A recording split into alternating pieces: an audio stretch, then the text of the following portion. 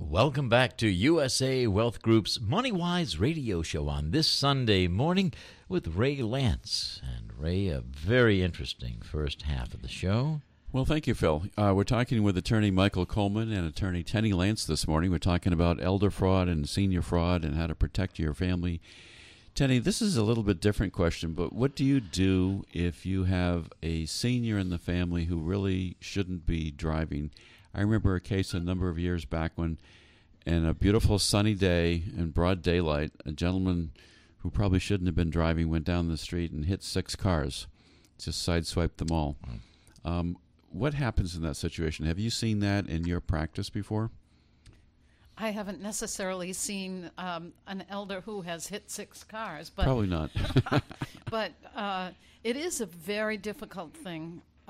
I heard recently of a client who had gone in to renew their license, and they were older people, an older person, and the registry person was prompting them as to what the letters were that they were supposed to be able to see on the screen. Oh, my goodness. We should get that person's name and No, I didn't ask. send all your senior clients there. But gosh, it is reasonably easy to continue to renew your license. So the responsibility, I guess, rests with the family to try to make a determination of when to either take away the keys or make up some story about the car not working anymore. Or I recall that one thing that we did with your poor mom was that we took the car to the repair shop, and golly, it just stayed there for a long time, like forever. Well, some people have dementia, some people have physical issues, and some Right. people shouldn't be driving. And it really is a safety concern. It's not only the safety of the driver, but it's also the safety of the public. Mm-hmm. I mean, how many times during the course of the year do you see something on television where somebody has backed into a store because they hit the brake and Right. put it in reverse instead of in forward and went flying into a beauty store or convenience store or something like that? Well, it really is a serious problem, and I've heard various solutions. Some people will go to their local police station and have the police go to the house of the elder and say that they need to have their license because they have heard that they are not in good condition to be driving. Other people will do the little tricky thing that we talked about. It's not usual that the elder is going to give up their license voluntarily. They think of that as their sole remaining source of independence. Sure. And they don't want to not drive. They need to go to the grocery store and the doctor. There certainly are ways that people can encourage the elderly to do the right thing. They can find ride mechanisms through the councils on aging or through Coastline Elderly or whatever to get their elder picked up for the various trips that they have to make. They can attempt to get cooperation from the Registry of Motor Vehicles, but that's usually less likely. The police is more likely. I've seen situations recently when perhaps somebody who's fairly advanced in age and they're also having some issues with competency and dementia, possibly even a little bit, and they just simply shouldn't be handling their finances any longer. And they can become victim to charities, for example, that continue to accept money or property from them, who sometimes really ought to be on guard and alert to that kind of a situation, but they're not. But have you had situations when you've had to have a family conference, for example, and sit down with let's say it's a mother and her children and say, maybe it's better if somebody else manages the finances for you? Have you seen that situation at all? Oh, we certainly do. We attempt not to get into that situation with our clients because our role is to counsel them on estate matters, not on whether or not they should be handling their finances. But we recommend that the family contact groups like Family Services, Coastline Elderly, Bristol County Elders, and so forth, because they are very good and very competent at having people interjected into the family situation to make some evaluations of whether that person should be handling their affairs, handling their own health, or whatever. And I suppose sometimes it might even be a relief for the senior person who has recognized that they don't quite have the ability, and they might even be relieved that somebody's taken over that responsibility. Sometimes, yes. I've seen this also in the context of working with somebody's financial matters, and I have sometimes specifically said, why don't we get the whole family together and talk about it? Mm-hmm. And sometimes it's an easier decision when that happens, because it's not just one daughter ganging up against the mother or one son ganging up against the mother. It's all the family saying, this would be a better situation for everybody. We're concerned about your safety and your protection. It's certainly a very difficult situation when the family is all away, not close to where the elder lives, and they can perceive things by telephone conversations or occasional visits, but they're not there every day to be able to help. That's when some of these other agencies really need to come into play and be contacted on behalf of the elder. Mm-hmm. Well, there's a lot of material that's available out there, and I have some wonderful reports that I would be happy to provide if anybody is interested. So if you have someone in your family that you're concerned about, you don't quite know what direction to take, there's a very good organization called Home Instead, and they put something together called a Senior Fraud Protection Kit. It's a great article, and it even has checklists. It's a very detailed publication. It's about 20 pages long, I guess.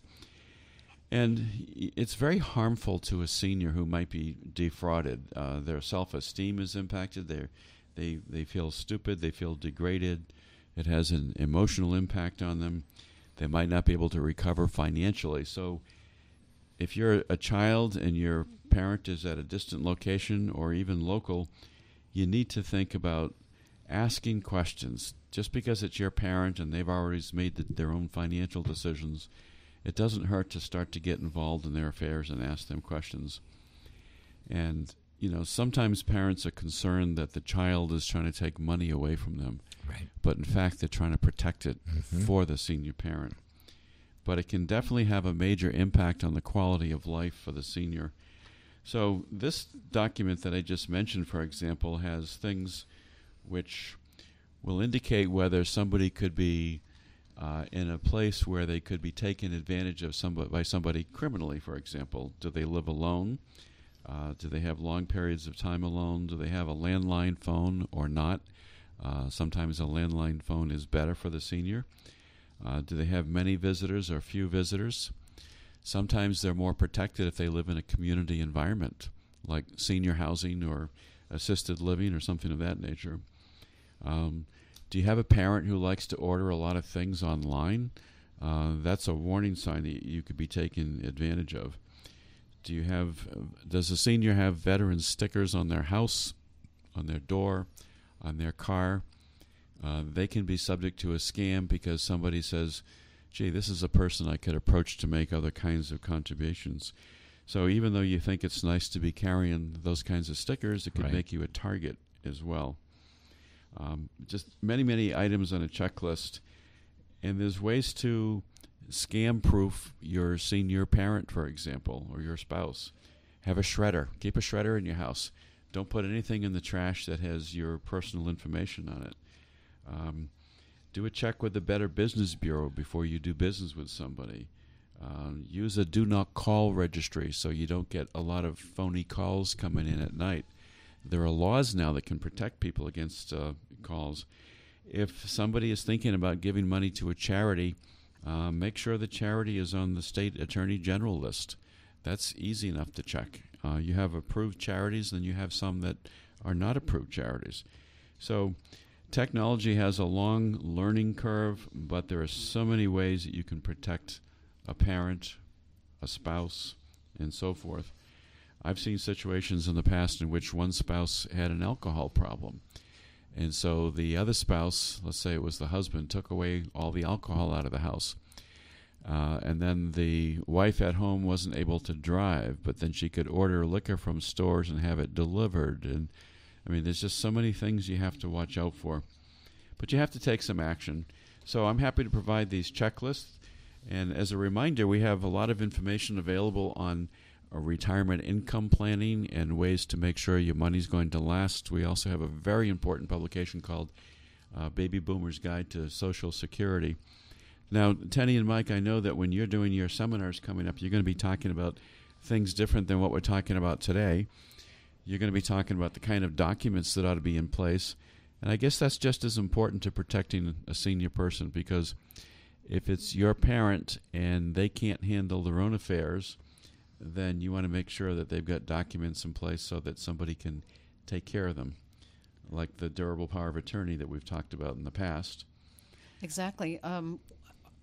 I've mentioned this before on the air, that one of the reasons why I really like what I'm doing is that I think that we are helping people to protect themselves, to guard against some of these problems that might arise, and helping their families retain whatever assets may be available to them. I think we do a good service. Let's assume somebody has a durable power of attorney in place and all the other appropriate documents that they should have. Will those documents then help protect somebody against maybe not having to go to go through a guardianship, let's say, or a conservatorship? Here's what I'm thinking about. I'm thinking about how difficult is it to have a conversation with a senior parent saying you shouldn't be driving any longer? How difficult is it to say to a senior parent, you really shouldn't be handling your finances, trust me, and I'd be happy to write all your checks and pay your bills for you to make sure that, you're not getting taken by somebody. But how much more difficult is it to find that point when maybe somebody needs to have a conservator or a guardian appointed for them for their own safety? What's the process like for going through conservatorship or guardianship, Tenny? When should somebody recognize the signs? The signs are when a physician will state in writing that the person is no longer able to take care of either their body or their financial affairs. And the guardianship is a court process to have somebody appointed to take care of that person's body. It's a very cumbersome process. It's an alignment of the physician's statement with the court hearing date. It all has to come together at the right time. Difficult to do, and it's a public process. And essentially, the person gives up the right to control his own body, and somebody else is appointed for that. Often necessary, though, if they refuse to take medicines or take care of themselves in some other kinds of ways. Mm-hmm. Similarly, you say conservatorships. I always call it a conservatorship. I don't know which is the proper pronunciation. Anyway, you can say potato. I'll say potato. That's right. Tomato, tomato. In any case, it's a process whereby somebody needs to get appointed to take care of somebody's resources. Again, a difficult process, a court process, and all of this can be avoided if people will simply put in place durable powers of attorney for property and healthcare proxies. Mm-hmm. Okay. And it must be really hard, because I guess if a person is still functioning on their own, they have some mental faculties and mental abilities. But if they should also be under a conservatorship or a guardianship, it must be really hard to confront the parent or the person with that information and that recommendation. Yes, and probably in particular because the population that is now known as elderly, anybody essentially over 65, have been the type of people, as we said before, Tom Brokaw described as the greatest Americans, but they are also the people who... Greatest generation. Greatest generation. They're also the people who have always supported themselves, worked hard, kept things quiet and private, and have not wanted to have their affairs known by everybody under the sun. It's very difficult to convince that kind of person that it's best to disclose everything to their family. They just kind of close up and don't want to do it. Mm-hmm. So, Mike, I guess my takeaway on what Tenny has just been saying is that if that senior person had actually executed durable powers of attorney and similar documents, then maybe the family wouldn't be faced with having to go through this conservatorship because you would have documents that would help take care of them. Exactly. That's what those documents are for, really, to avoid those processes. All right. They name agents, and the agents would be the ones responsible for taking care of either your resources or your healthcare decisions. So yes, if you have those documents in place, that's a good place to start. All right. Well, I wanted to sort of press home that point because I would think that one of the most absolutely difficult things to do would be to have a conversation with a senior parent saying, we're going to apply for guardianship for you, Mom.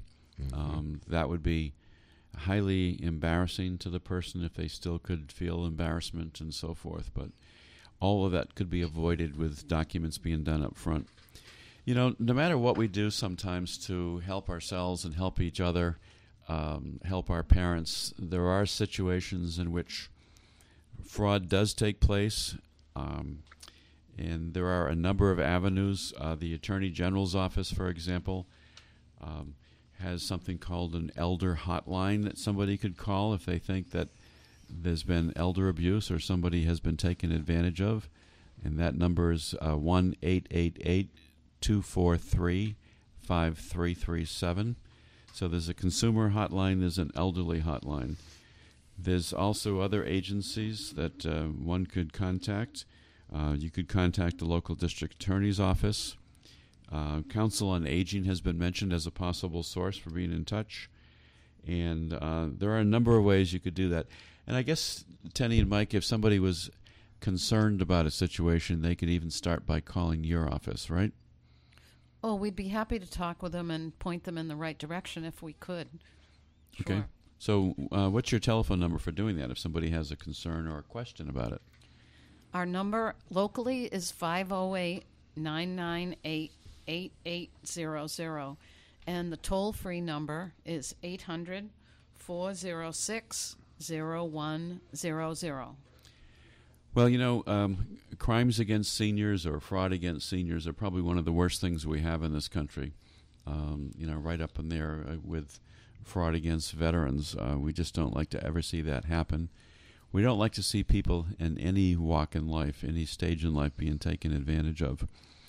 And throughout this, you know, we all want the same thing. We want to live with dignity. We want to die with dignity.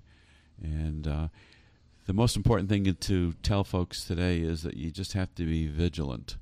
If something looks wrong, there's probably something wrong.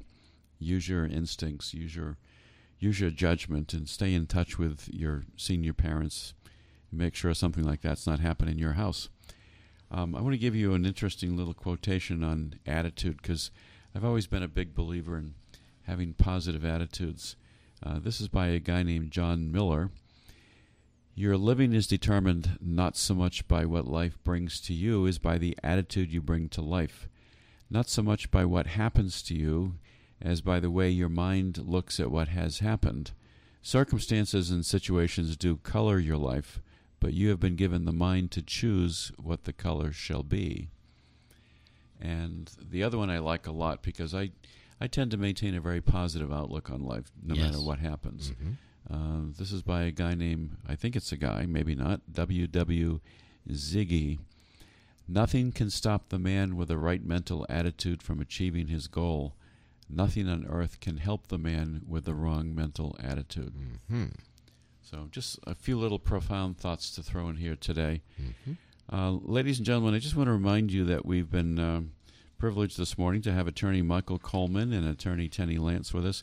Tenny, could you one last time tell people about the seminars that you're doing, please? Sure, and the seminars are coming up soon, so if you would be interested in attending, please call as quickly as you can, or as Mike had said at one point, to register online. So we'll give you all of that information now. On Monday, the 3rd of November, we will be at Lindsay's Restaurant in East Wareham at 6:30 in the evening. On Thursday, November 6th, we'll be at the Century House for 2 seminars, one at 2 o'clock, one at 6:30. And then on Saturday, November 8th, we will be at our own law office on Fonts Corner Road, and that's at 10 a.m. in the morning. You may notice that we have avoided Tuesday, November 4th, Election day, please remember to vote. Right. Absolutely remember to vote. Hey, that's a good recommendation. Of course, today sometimes it doesn't matter who you vote for, does it?